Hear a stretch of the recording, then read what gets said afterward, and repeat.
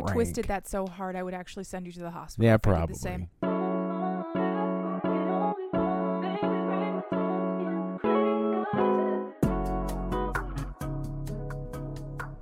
Hello and welcome to another episode of Cheap Smut. My name is Katie Mizell. And my name is Carl Mizell. And this is a podcast about smutty books and our awesome marriage. Yeah, in that order. Yeah. We try to keep our marriage to a minimum and just let the chemistry of it come through instead of constantly talking about it. But, you know, every now and then that slips out. How are you doing? I'm okay. I'm pretty good. Yeah. Today was a pretty good day. I mean, regular listeners will know that I'm still fucked up in the head. I haven't gone to that therapy appointment yet because it just hasn't come up yet in my, schedule. But like today was a good day, and that's really all I can ask for anymore is one good day at a time. Exactly. And you just build it. Two's a streak. Two's a streak. They don't ask how, they ask how many. Exactly. Kids got outside while I was mowing the lawn, and the boy child was riding his bike, and the girl child just decided to take you on a walk. Yeah, we went on a walk around the neighborhood. Yeah. I was a little sad about it because every single time we walked up to people, they crossed the street to get away from us.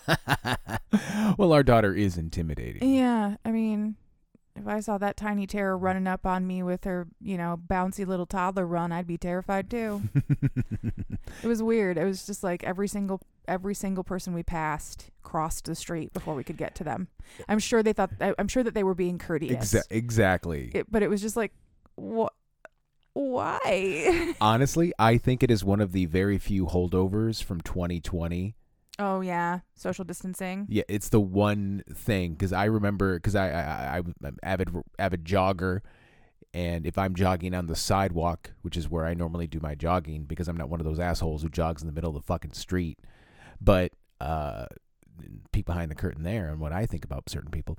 But I remember back in 2020, you have sidewalks to jog exactly. on. If you're lucky enough to have those, I remember people would give you 6 feet or get cross the street, that sort of thing, or bounce over. And I don't feel like it happened a lot before 2020, but that's people with dogs have always done that, and that's fine. I mean, if your dog is reactive or if you don't trust my kid around your dog, that I fully understand. A toddler and a stranger's dog is not a good combination. But if you're just a couple of people walking up the street, no, don't go. Let me do that awkward white person smile at you. It's my favorite thing to do. It's how I acknowledge that I am not a threat. Smile without showing my teeth. Is that why we do that? I have no idea. I just made up some anthropology bullshit. No, that's fair. Well, that's anthropology for you. Anthropology is an actual study. It's not just bullshit, but sure. Again, tells you what I think of anthropology. So, what? Oh, I think we. No, I was gonna say we should. I was gonna say I was gonna talk about, but we haven't even finalized the plans yet. That we were gonna do a crossover, and you were gonna join Matt and I over on Put Me In Coach. Oh yeah. And tune in that sort of thing. But we haven't done it yet. We haven't nailed it down. We basically haven't gotten confirmation that Matt wants to do it this week, is really all it is. But you're going to come over on Put Me In Coach. Yes, I just am. like Matt came over onto our show. Yeah. But now that that's out of the way, what are we reading this week? This week we are reading A Soul to Keep by Opal Rain. It is the first in the Duskwalker Brides series by Opal Rain. Okay. It is, let's see here, available for $4.99 on Kindle or through Kindle Unlimited. Unfortunately, do not have a full content warning list for you this week. There isn't one in the book, and Opal Rain doesn't have a website. And while that's fine, it just doesn't give me a good way to get a list because I haven't finished this book yet. This book we will be doing in parts. I'm hoping 2 to 3, depending. But until I finish it, I can't know exactly what all the content is. So I will tell you that for this week, for the part of the book that I read, content warnings include religious overtones and religious trauma, abuse, death, gore, blood, and monsters. I mean, he's not human. He's definitely a monster this week. Okay. And it is dark. It is emotionally very complex. And what happens to our FMC throughout the course of the parts of the book I've read so far are dark. So, take it all with a grain of salt. It's a great book. I'm really enjoying it, but it's considerably longer than most of the books that you read. So we are going to take it at our own pace. We are going to make sure that it's not too taxing on you to consume this book, because we've always said we want this to be fun. We don't want it to be a job. Yes. So I hate that. I don't want it to sound like I'm intellectually lazy or something. I read really, really slow. Yeah. I always have. I've always been a voracious reader, but there's a reason why I pick short books for this show. Because I read really slow, and reading a book a week is not easy for me to do. Yeah. Which is fine. Read at whatever pace you like, Yeah. But when I have to be, accountable to this podcast, I can't read a big tome every single week. No. And it's not me talking about intellectual laziness. It's me talking about the fact that you're a stay-at-home parent. You have responsibilities, on top of this podcast. I just don't ever want it to be an additional stressor to you. So folks, if you're listening and you're like, I don't know if I want to stick around for 3 episodes, hey man, dip out for this one if it's not for you. That's okay. Yeah. We totally understand. We got a backlog. Maybe go back and dip into something you haven't listened to yet. But we just want to make sure that we're creating the best content that is as minimally stressful on us as possible and is enjoyable for you, the listener. Yeah. So because this is a hobby. Exactly. And your hobbies should never stress you out. Exactly. All right. So shall we begin with our story this week? Pitter patter. All right. In a world. You've always wanted to do that. I have. I've always wanted to do that. In a world where demons exist. So this world I'm sorry. I didn't mean to stop you there. How far into the book are you, chapter-wise? 25%. I just finished chapter 10, I believe. Okay. So I just want it for the listeners. So we'll be going up through about chapter 10 today. All right. Yeah.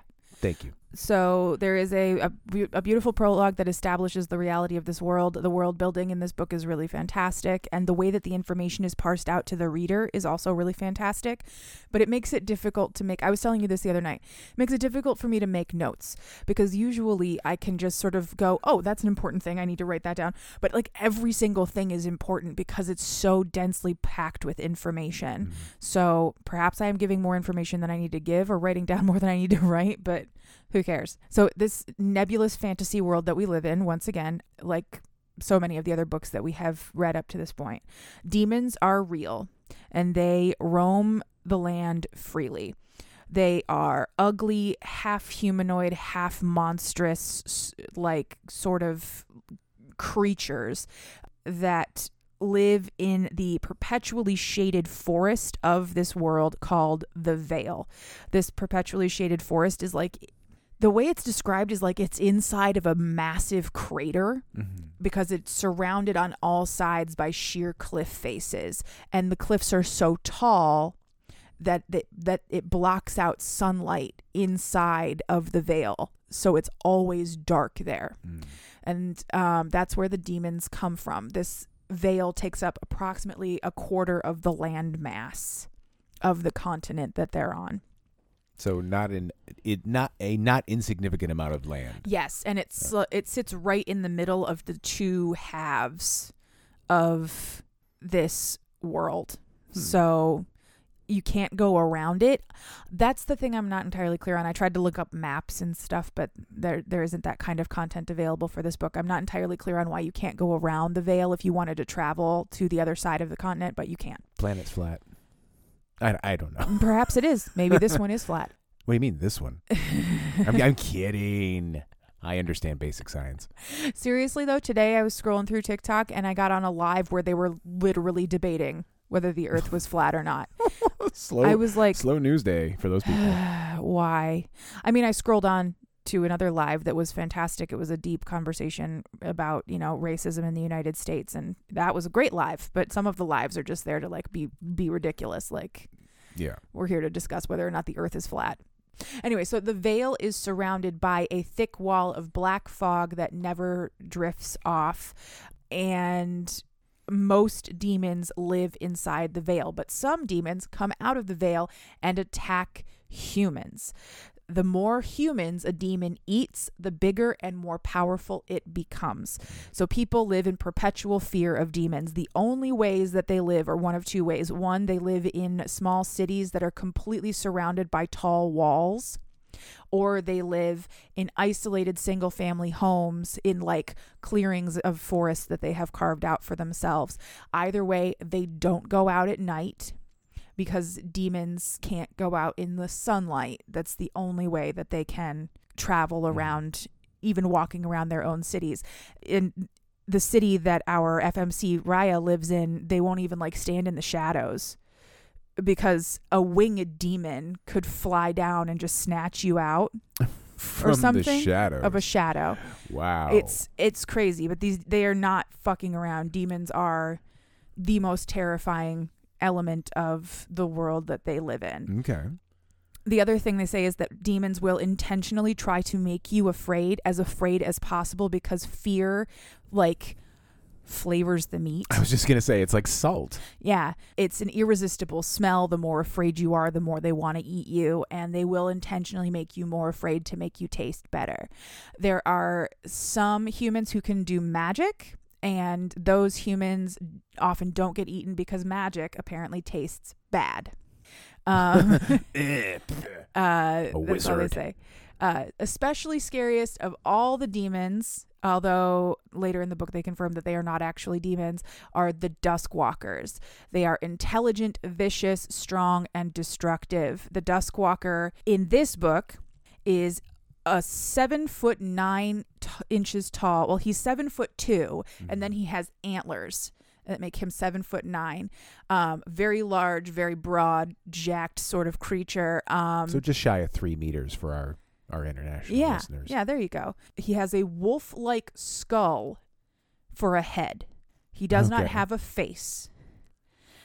His eyes are glowing like points of light inside of the sockets, and he walks around on 2 legs. He wears pants and a shirt and a cloak at all times whenever he is seen in public. He's also occasionally followed around by 2 dogs. So he's a stylish demon puppies that likes to accessorize. Yeah. The arrival of a Duskwalker is considered a bad omen for both humans, demons, and animals, because they will eat anything, and they are incredibly strong and very destructive. The demon population fears the Duskwalkers just as much as the human population does. In this series, the Duskwalker in question, his name is Orpheus, he takes a quote-unquote bride as sacrifice every 10 years in exchange for a protection rune that he casts on the town that gives him the bride. And that just gives them the teeniest bit more protection from demons, but they don't really say that there's any way to truly protect yourself completely. You just gotta give him a woman every 10 years. Yeah, you have to give him, not a woman, a person. Oh, you said, okay. All right. I was getting a little heteronormative there, but you said bride, so I took it to be. Yeah. This year, in this book, our FMC, her name is Raya Salvius, is going to be his bride. She has been raised in this town, sort of. She's been othered and ostracized since she was a child because her entire family was killed by demons while she hid in a corner and had to listen to them die. That doesn't sound very nice of them. Oh, that's the girl whose family got killed by those things we're terrified will kill us. Yeah. So then the next day she left her cabin and she went to town to tell them that her family had been killed. And on their way back from them like surveying the scene of her trauma, the townspeople who were with her also got attacked and killed by a demon. So now she has been labeled an omen. She is herself a bad omen. That no one will talk to her, make eye contact with her, touch her body. She is kept like in a shack that they built for her, and they give her food and clothes, and that's about it. But nobody is allowed to interact with her in any way. Otherwise, you might also die. Mm-hmm. Like, she's been treated very poorly by this community. But what's been happening is they've been just saving her and now they're intending on using her as the sacrifice. Yeah. It's a lot easier to hand a person over to the big scary Duskwalker if you've already taught the entire town that she's not to be trusted and is herself a bad person. So, yeah. Deep religious trauma. At the beginning of the book, Raya has been bathed, styled, coiffed, and dressed in a bridal gown with a trailing long lace sleeves and a flower crown. She believes fully that this event will lead to her death one way or the other. She is only going because she is so fucking angry at her treatment in this town and at their choice to sacrifice her, that she doesn't want to be there anymore, and she sees this as her one chance to gain freedom in any capacity. She's hoping what happens after that is that she can run away. Right. And if she is not sacrificed, if she does not agree to go, she will be put in an underground prison cell for the rest of her life. Yeah. The options are go with the big scary monster, or we bury you underground in a concrete box. I think I'd take my chances with the monster. Yeah, exactly. So while I do have sympathy for the humans at large, like the human population, for the way that they're hunted down by demons, I also hate them very much for the way that they have decided to treat this entire situation. Apparently this continent, like this half of the continent, is pretty large, and the towns that are further away from the Vale may never see a demon at all. And they certainly probably would never see a Duskwalker, but this town is pretty close to the Vale, so they've developed a religious ideology that gives them the internal permission they need to be as evil as the monsters that they perceive the demons to be, basically.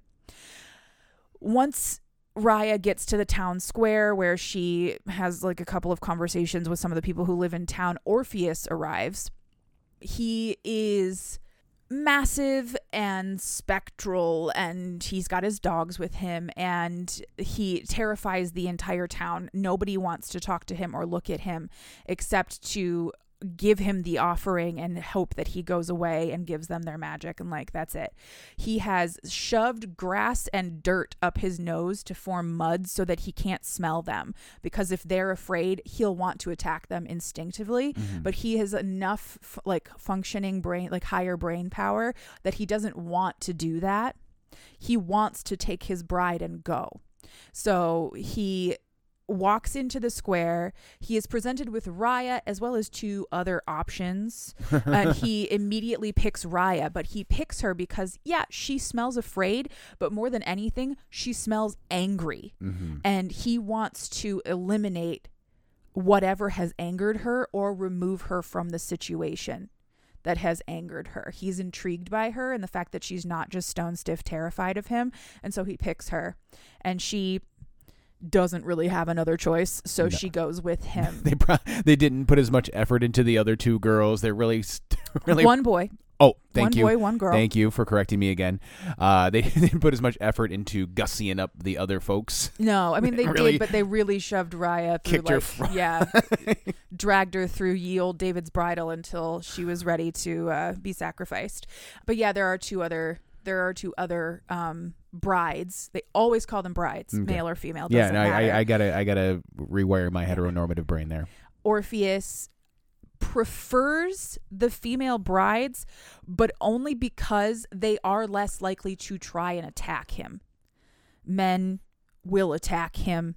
Men tend to be violent and think they can solve their problems with violence more than women do. Yeah. So he does prefer the female brides, but he doesn't care one way or the other. Orpheus does not look at people as sex objects. He's just lonely, and he wants a friend. And this is how he has managed to barter an attempt at friendship. He has had 18 previous brides. None of them have survived more than a few days. Okay. Yeah. Yeah. I'm confused. He's so bad at friendship. He's very bad at friendship. That they just keep does he not know how to keep a human alive? Like, no. Is he like my mom and plants? Yeah. Okay. He doesn't know how to keep people alive. He doesn't really understand humanity.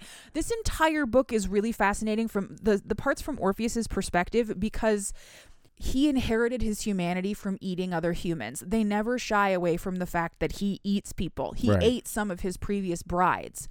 But he is also now aware enough to know how to keep himself from doing that. And that's by eliminating some of the baser nature stuff. So he shoves mud up his nose hole so that he can't smell fear. And he later in the book will tell Raya that the fact that she doesn't run away from him means that she's less likely to be eaten, because she doesn't trigger his predator reflex. Mm-hmm. He doesn't understand human emotions. Same. I wanted to say this, and I'm worried that it's going to sound bad, but I think of Orpheus as an autistic person, and it makes it easier to understand him. He doesn't understand emotions, similar to how you don't understand emotions. Yeah, and you're the biggest autistic presence in my life. Yes. So you are not a monolith, but No. I am not a monolith, but I have often said to you, and we've said that to our fellow autistic friend, that one of the things that we value in our partner is using sort of like using your emotions as sort of a bellwether. Like, am I doing this right? Is this the way I'm supposed to feel right now? So no, that's a totally astute observation on your part. Hold on one second. I got to turn your mic back up. There you go. Okay. So learning this world from Orpheus's perspective is in itself fascinating. He has feelings and he cannot interpret them because he inherited them from humans that he ate. Right. He's not a person.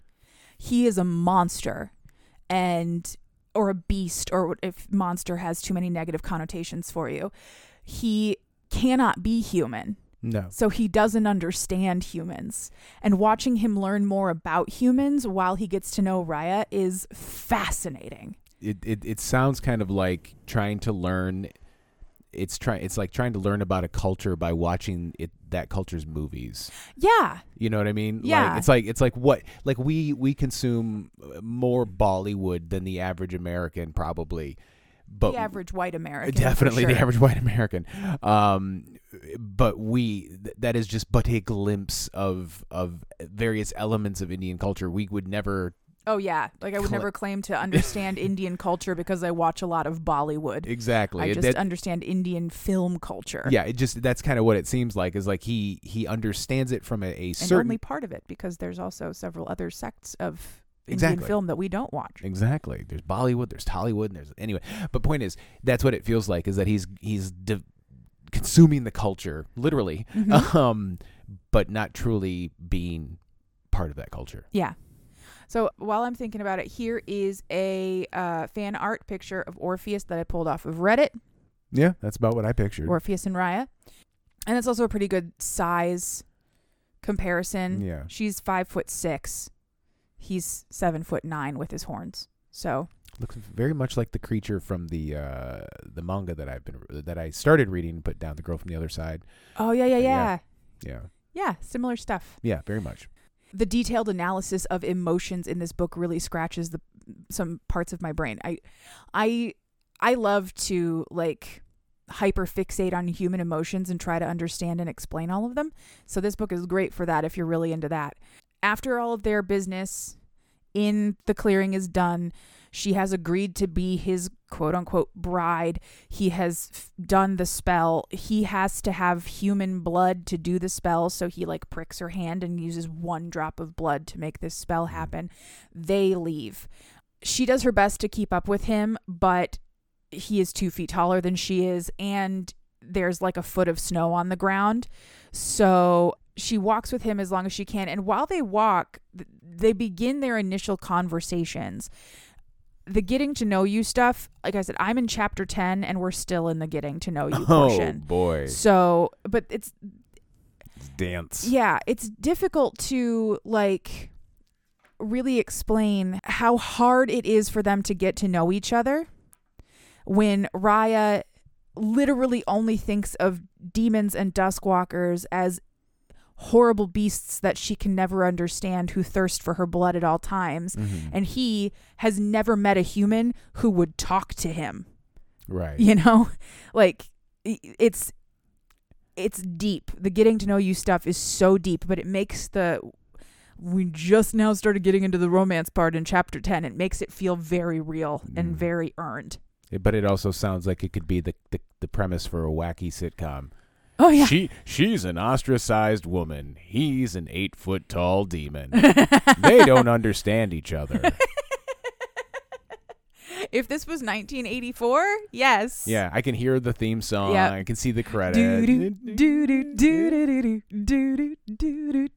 Exactly. Anyway, after a while, she falls like one too many times in the snow, so he picks her up and he carries her in the crook of his arm, like in that picture I showed you. It's similar to how I carry the toddler around the house because she prefers not to walk if mommy will pick her up. Yeah. Does Raya also just lift her arms up and go, Up. Up. Thank you.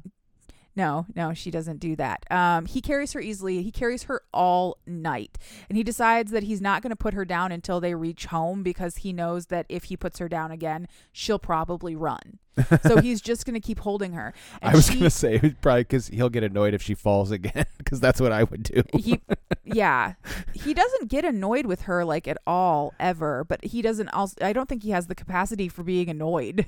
Oh, must be nice. She falls asleep in his arms. Oh.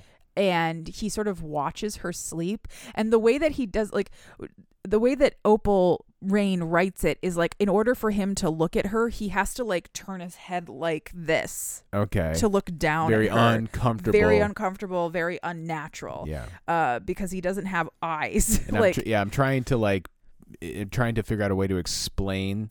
Is it try to put your chin on your collarbone? Yeah. Like that's what Katie's doing right now, like trying to put your chin on your collarbone or your ear right on your shoulder joint. Yeah. Like that's kind of... It's weird. Yeah. He like looks down, and to do that, he has to move his entire head. Interactive side and down. podcasts. So she falls asleep in his arms, and in the morning, he watches her wake up, and his thoughts are so fucking poetic about how beautiful the sight of a human waking up in the early morning light is, and like the fluttering of the eyelashes and the smooth pale skin and the sort of shimmering quality of the light in her hair. But he doesn't mean her specifically. Yeah. There is a portion of this book where I think he thinks of Raya more like a pet than like a person. So it would be like how I look at our cat Danny sometimes and go, God, you're so beautiful. You're just so beautiful because you're all big and orange and fluffy and your eyeballs match your fur. I was going to say, brother, you have not seen me wake up. None of those things. Oh, God. Cursed with existence. No, that's not really it. But I very rarely wake up perky. Yeah. And bright. Yeah, well, neither do I. Anyway, while he's carrying her as she's waking up, this is also the point where he really thinks, he just takes a long consideration to the fact that he could squeeze her until she popped if he wanted to. Like, he's so much stronger than her. Yeah. And he has to be aware of that at all times, or he will kill her on accident. Yeah. That's how I felt when our children were born. Like, seriously. Yeah, oh yeah, babies. Babies are terrifyingly small, and you could just kill them. And I'm a large person, so I worry about that. Who actively works to get stronger. Yeah. After she wakes up fully, they have a conversation. This is where they discuss the magic elements of this world that we need to know. So he can do magic. And the reason he can do magic is because he ate some people who could do magic. Easy peasy. Yeah. He can't do major magic. He can only do minor magic. And he understands some protective, like, charm magic that doesn't necessarily require actual, like, bloodletting, because all of his magic involves blood, having to draw blood of some kind. But just, like, he understands how to, like, tie together the right herbs with the right ribbons to, like, make a protection charm and that kind of stuff, too. Seems like a hassle to need blood for your magic. Yeah. It is, especially for him, because as he loses blood, he also loses physical strength and power. So if he loses too much blood, he won't be able to do magic anymore. Ooh, catch-22. But most of his magic only involves needing a couple of drops at a time. Oh, good. So it's not that big of a deal. Having said that, I don't know what's coming. Perhaps it will be a big deal later. I bet it's him. Wink.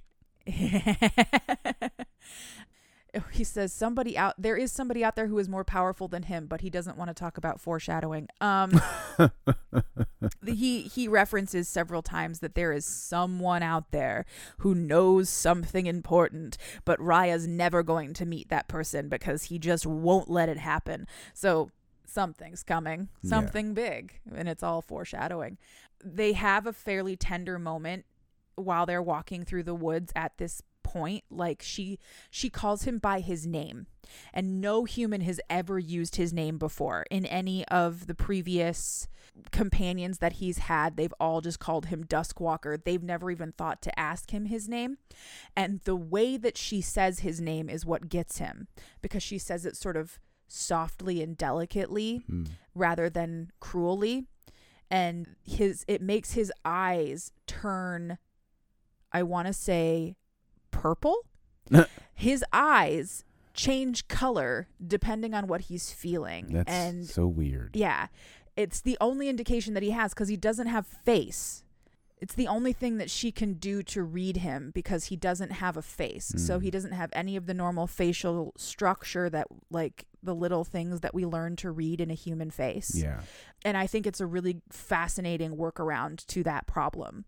And also, I don't know what all the colors mean yet, but I really want to like make a list. I know. So I can know for sure. I can't wait to see what color his eyes get when he's horny. I'm gonna guess pink.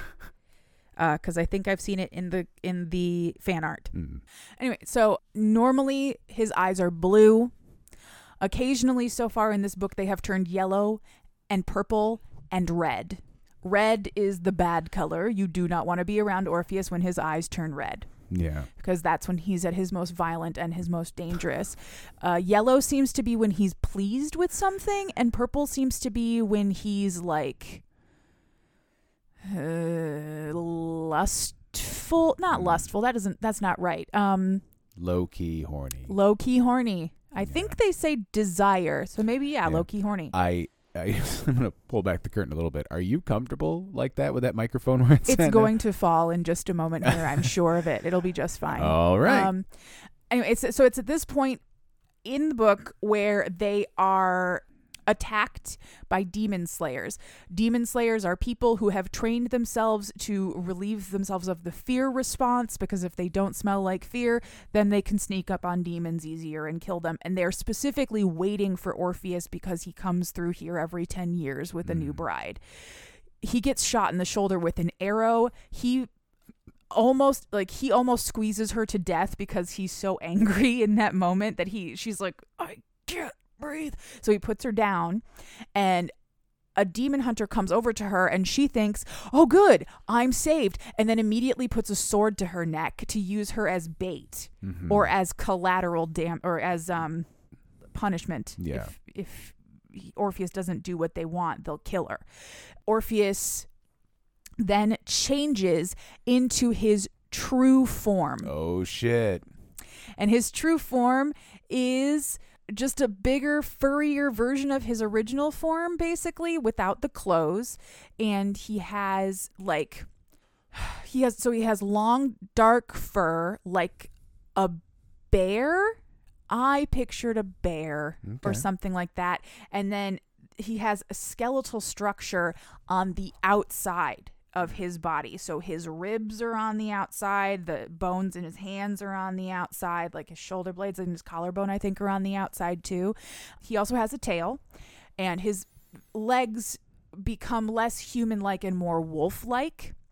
And his eyes turn bright red, and all of his clothes are gone except for his cloak, because his cloak is an actual thing. His clothes he makes them with like illusion magic, basically.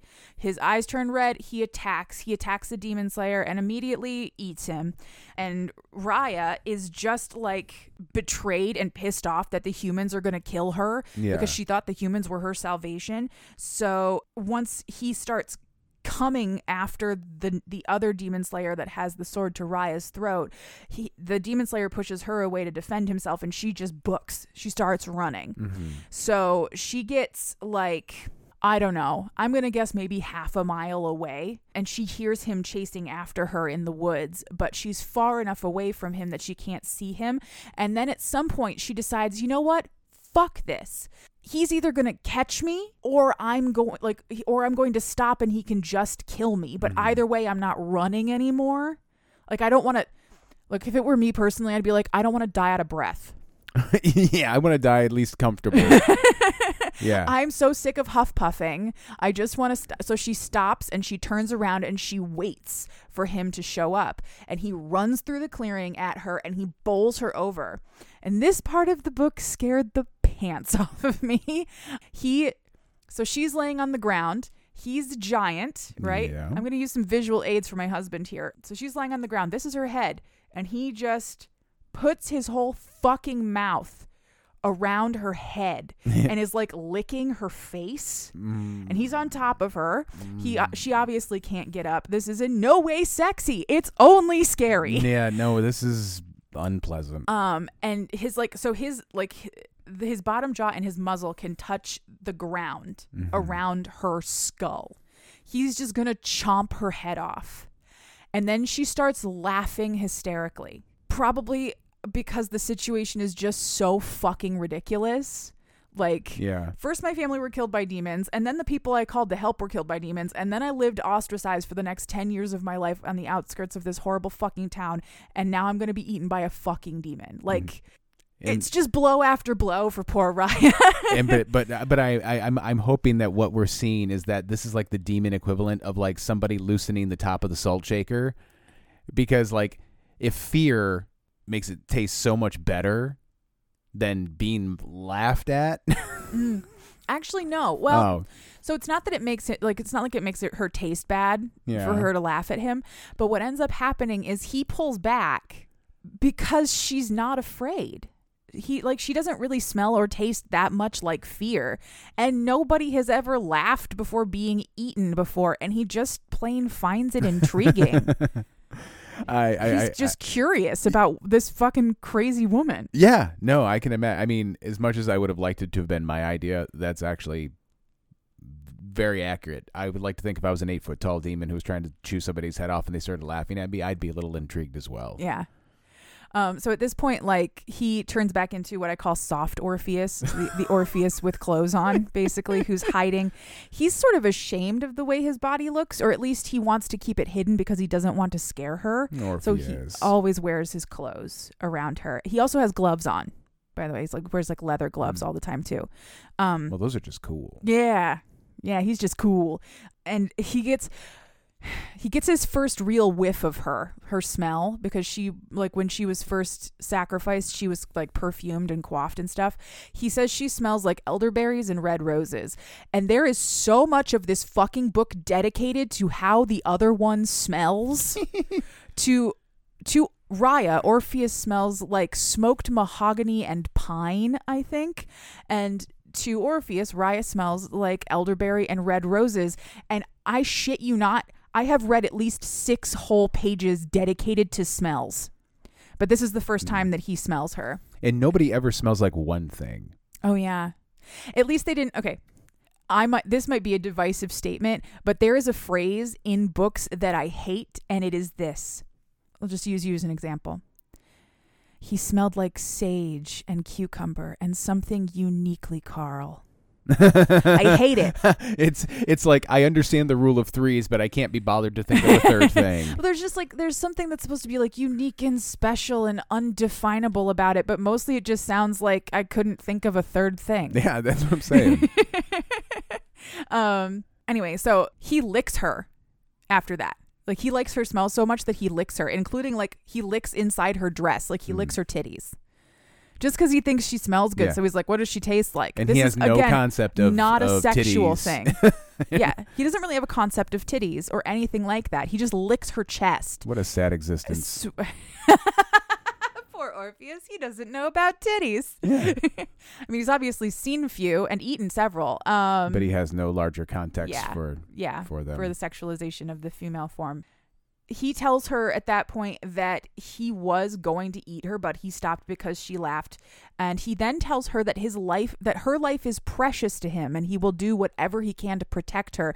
But that does have to include telling her when to stop doing the thing that will get him to kill her. Yeah. There are several times throughout this book where I'm like, is he threatening her? No, I really think he's just being very matter of fact. If you do that, I'm going to eat you. I don't want to eat you. I don't feel good about saying that, but I'm gonna. Yeah. So he tells her that. And then later he tells her that the fact that she wasn't running away is ultimately what probably stopped him from eating her, because she didn't trigger the prey response when he saw her standing in that clearing. He's like, oh man, she's just standing there. Yeah. Ugh, I was going to eat her. He kind of likes it. He's sort of like, it's like she was waiting for me. Yeah. So at that point in the conversation, she notices that he's hurt and she offers to dress his wounds for him. So she starts tearing off strips of her dress and like wraps his arm and his torso, because he's been stabbed a couple of times in the torso. And even though he's not going to die from these wounds, she doesn't know that. She's just showing compassion. Yeah. However, I will say, I'm not entirely sure how fucking big her dress was, but he's a very large creature and she has a lot of dress left when she's done with this. But she has wrapped his entire torso in big swaths of fabric. Wow. That seems like it would take a lot. Now, what good is the exoskeleton if it's not going to protect you from all those wounds? I don't. You know what? I'm not entirely sure, but they are stab wounds. So like Yeah. your ribs will protect your heart if you get stabbed, but they won't if you stab between the ribs. Yeah, that's fair. He lets her bandage him because she is gentle and respectful, and like she asks consent before she starts like going around his body, and a human has never cared about his well-being in his entire life. Mm-hmm. So, and he is eons old, he says. So it's also just like a novelty and a fascination to him. The conversation throughout this entire bandaging is really dense, and it's scattered with a lot of little bits of information that I think are going to be important later. So I just wrote them down. Demons prefer scavenging over hunting live prey. They'll just take a dead body if it's lying over there.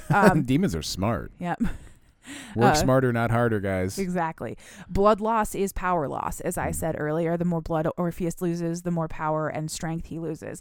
And then there's also, this is all also peppered through with personal conversation of things that I think we need to know about the characters themselves. So Raya wanted to be a demon hunter. She thought that was probably what would be best for her, because at the end of the day, she would be free to wander the forest at will and not be so afraid. And Orpheus has no fucking idea what he is. He's not really a demon. Mm-hmm. He's not really a human. He is other everywhere, but he's also more powerful than everyone. So it doesn't really matter that he's other.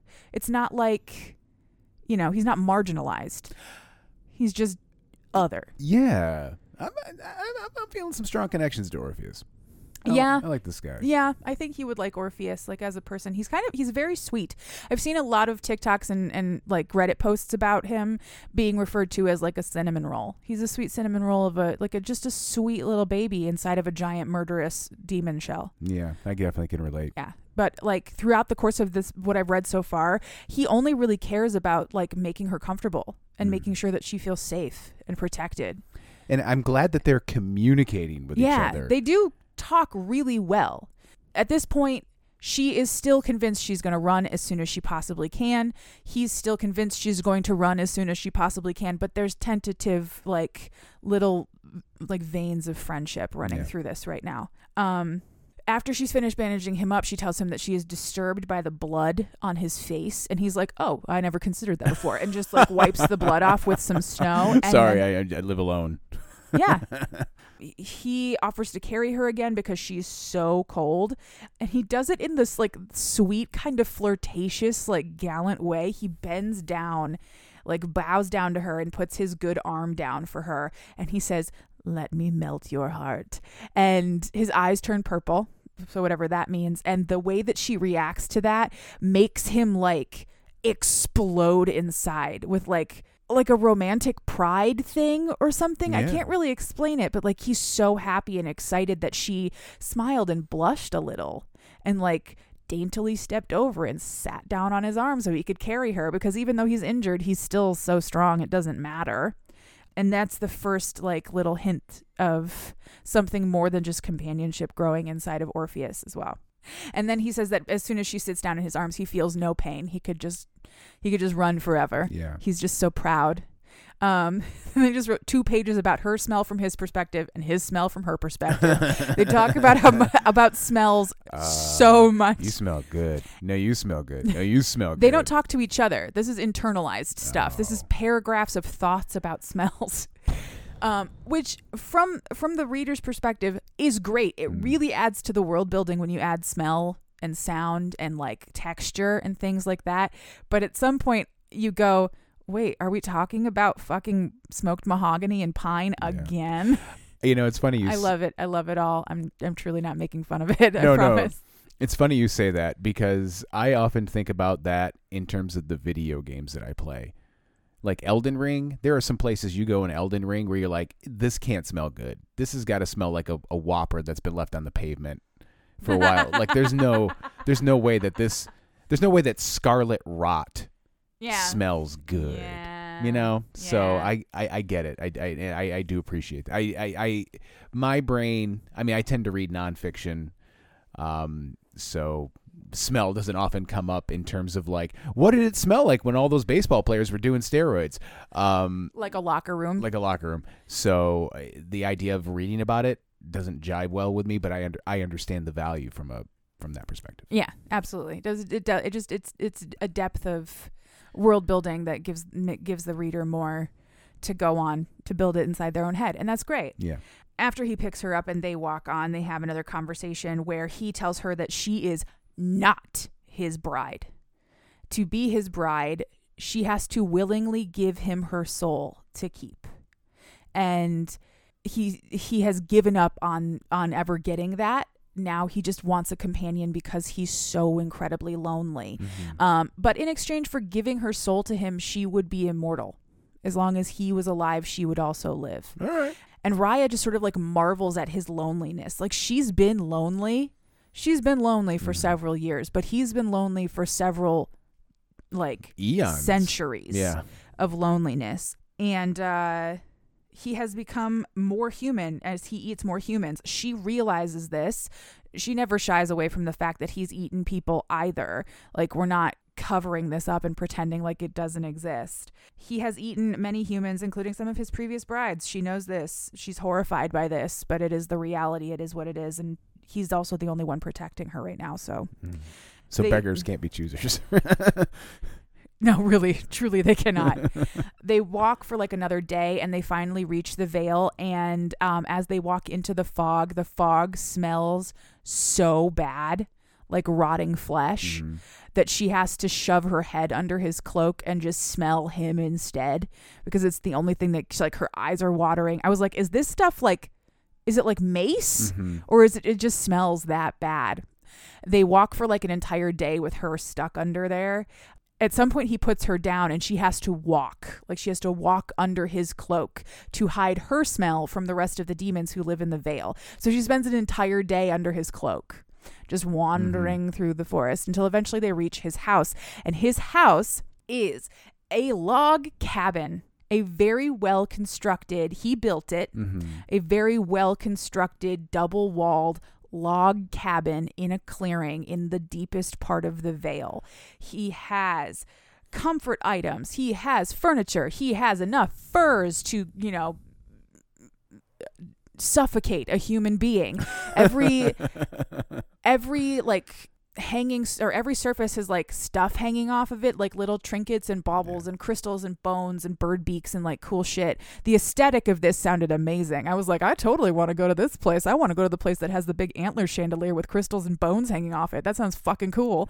I'll look it up on Airbnb. Thanks, baby. You might have to go to Australia because I think Opal Rain is Australian. All right. And all of the, like, everything inside of it is built to be accommodating to his size. So like the table's way too tall and the chairs are all really big for her, and Kind of like when we go to the bathroom at my Aunt Beth and Uncle Paul's house. yeah. Because everything's small there. Well, especially they're all very short people. Mm-hmm. So when you go in the bathroom, and my wife and I, Katie, are both over 6 foot tall, you cannot see anything from like the neck up In the mirror. in the mirror. Yeah. Yeah, that's true. He has like protective charms that hang around. So he goes out to replace the protective charms because he's been gone for several days. And while he does that, Raya snoops and she finds a dagger that's just laying out on a table. And she vaguely, like briefly considers fighting her way out. And he silently comes up behind her and is like, "You do not want to do that. You'll die." Yeah. And again, it feels like a threat. It feels like it's supposed to be threatening, but it's not. It's a matter of fact observation. If you stab me, I will eat you. Yeah. It's an if-then statement. I won't want to. It's not a malicious choice. It's like a constant reminder that he is part animal. He's not a human being. He doesn't have any of the moral quandaries about killing people. He tells her that she has to go and bathe off her human scent. And she's like, "That sounds amazing. A bath and a hot meal and bed. That's all I want." And his bathroom is like super well appointed. And he's got like big crystals everywhere. And he burns herbs for incense and everything's candle lit because obviously there's no electricity. And he's got this big tub that he makes hot water by like dropping a couple of drops of his own blood in there. And it turns into a full tub of hot water. And it sounds so super cool. And she's like, "This is great." And then he walks back into the bathroom and he's like, "I have to wash your body with this special soap. I have to do it because you can't smell like yourself. I have to like wash you so you smell like me to keep your scent hidden from everyone else. And I have to wash your body from head to toe twice a day." That sounds sketchy. It sounds sketchy, right? But it's Yeah. not. It's just what they have to do. And it's a great, like, from the reader's perspective, it's a great excuse for there to be nudity every few pages. No, it's fair. She is, this scene first initially is incredibly uncomfortable because he does not ask. He just starts doing it. And she starts fighting and he has to like hold her in the tub and she's trying to get away. And it was really uncomfortable to read.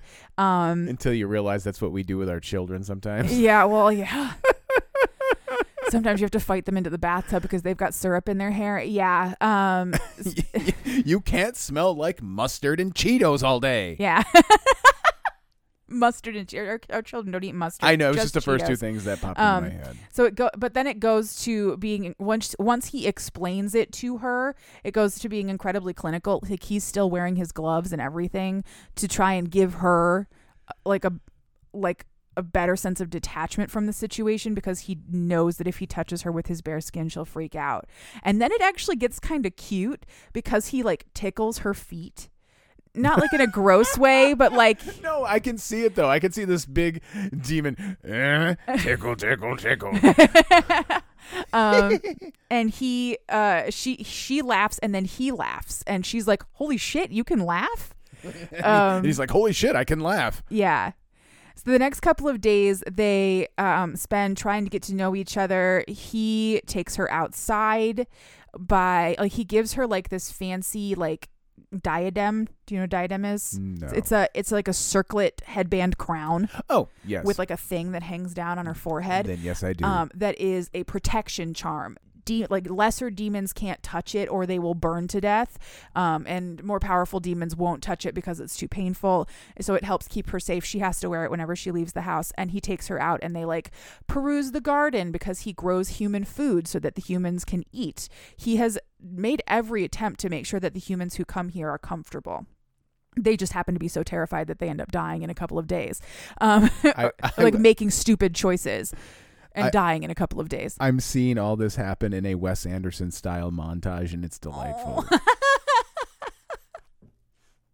I want Wes Anderson's color palette and Orpheus's eye orbs. Right. Anyway, so like he shows her the garden and she picks her own food. He has clothes for her, but it's all the gowns from the previous brides who have gotten all the way to this point. So he offers her food to use as dyes so she can dye the dresses so she's not constantly wearing a white dress because she hates that. And he shows her how to bundle up herbs with ribbon and bells. Like, she asks, can I do this with you? And he's really excited about the fact that she just wants to be around him in any capacity. She eats her meals in the same room as him. She tolerates the bathings every single day without any fuss. She doesn't try and kill him all of the time. And they sort of cohabitate in this weird but sweet and pleasant way. It's really, really nice. Like, as I was reading it, I was like, this isn't so bad. Like, it's sort of awful, but it's also not so bad. Yeah. He, several times throughout the next couple of chapters, really appreciates her appearance. He thinks that she's beautiful. He thinks that her body is curvy and attractive. She's like mid-sized, I guess, somewhere between me and my sister. My sister's a tiny thing. Love you. You're beautiful. I'm not saying you're not We're beautiful. simply pointing out the size disparity. You are just very small. The relationship that is developing between them is like incredibly complex, and it's constantly flipping itself around. They're constantly going from like, he's reminding her that he is a horrible monster who will eat her if she does the wrong thing, to, you know, offering to tie her shoes for her, and like he kneels at her feet whenever he has to talk to her. He kneels to her while she's in a chair so that they're on eye level, and she really likes that. I could kill you. Now give me those tootsies. Tickle. Exactly. He makes sure that she's always comfortable. He has plans to take her places because he wants her to be able to pick her own decorations for the house. He wants to make sure she's happy here, and she recognizes that, but she also still is intending on running away because to her this is still a prison. It's just a different kind of prison than the prison she grew up in for the last 10 years. But she craves freedom, and the only freedom that she can see for herself is one where she's alone. Having said that, I think she's kind of an idiot to think she could run through the veil and not immediately be eaten. I was going to say, between the smell and the things that want to kill you, do you think you can do this? Yes. No, you can't. So Orpheus is kind, he is thoughtful, he is considerate. Raya is still planning to flee, but she recognizes that his strange inhuman humanity, his intriguing appearance, and his twice daily bathings are starting to turn her on. Oh, no. Because he like touches her nipples, and he has to like touch her vagina every single time. He has to brush his fingers through her labia and all the way up through her buttocks. And those touches, while being clinical, will still turn you on. Yeah. But the more comfortable she's becoming being around him, the less clinically arousing they are, and the more arousing they are to her. Yeah. He is deeply smitten with her by this point. Deep smit. He is so into her in this really charming and earnest kind of way. I love a good earnest person. Yeah. Earnest character. He loves that she isn't afraid of him, that she's willing to spend time around him. He also wants to spend all of his time around her. He accompanies her every day when they go out to the garden to eat, because he has cleared enough trees from the garden to get sunlight down into the vale that she spends as much time out in the sunlight as she can every day. And he sits at the edge of the sunlight and just watches to make sure that nobody's going to attack her. He wants to do anything he can to make her happy and comfortable. Then one night during the final bathing, she asks him to take his gloves off. Oh. Ooh. And from his perspective, he's like, are you sure you want to do this? Because my hands are going to freak you out. And from her perspective, she's like, I kind of want him to just touch me with his bare hands. Mm-hmm. So he does that. And this scene is in Orpheus's perspective. So we see how much, how turned on he is by touching her body, and how he takes a little extra time to wash her breasts and a little extra time to wash her pubic area, and how he's curious about her clitoris because he has no idea what it is. And but again, he found it real quick. Yeah, yeah. He feels that hard little nub in there every single time. It's not that hard to find, guys. Telling you.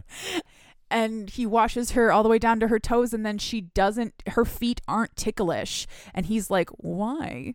That usually makes you laugh. Why didn't you laugh today? I wanted to hear you laugh. But it's because she's so turned on that she's not ticklish anymore. Yeah. But he doesn't understand any of that. No. He doesn't understand that she could find him sexually arousing in any way. So it's really intriguing from the audience's perspective to be like, oh, she wants you. And for him to be like, I don't know, but we're done now. Goodbye. I have to go. Again, more and more I'm relating to Orpheus. And that scene was, let's see, let's just read my notes here. For her part, she is incredibly turned on, but he can't tell, so he's confused by her reactions. This whole scene was a quiet seduction, and I, sweating emoji. I was just like, whew, I really liked that. Great job. Great job. Opal, you did so good. And that is the end of the chapter that I stopped at. All right. So it's just getting just a little good and just a little sexy, and the relationship is built and the world is brilliant and constantly evolving. Yeah. I can't wait to read more of it. I'm not going to push myself to read it too much, so you guys are probably going to get 2 more episodes out of this. Yeah. It'll be a 3-parter probably by the time I'm done, Mm-hmm. but it's getting good, and I'm looking forward to seeing where it goes. And I'm looking forward to you immersing yourself in it. It's been, I mean, this was again, we've mentioned this a couple times. This was a listener suggestion. Yes. So It's been recommended to me many times, including by the incredible and 3/4 of the reason I am still on TikTok, See You Later, who makes the Hell's Bells series. yes. She did like What's on My Bookshelf, and she recommended this book. So it's been on my list since then. But This is the fan art of Orpheus's. Oh, that's exactly, that's exactly what I would picture. It's been very exciting to see you dive into something that might not have normally been on your radar. Yeah. And how you're taken to it and sharing little tidbits, but not too much because obviously you got to save it for the show. Yeah. So I'm excited to see where this goes. I'm excited too. I mean, I know a lot of it is because I see so much of you in Orpheus, in the way that Orpheus does not understand the world around him, but you didn't have to eat a few dozen humans to get the way you are.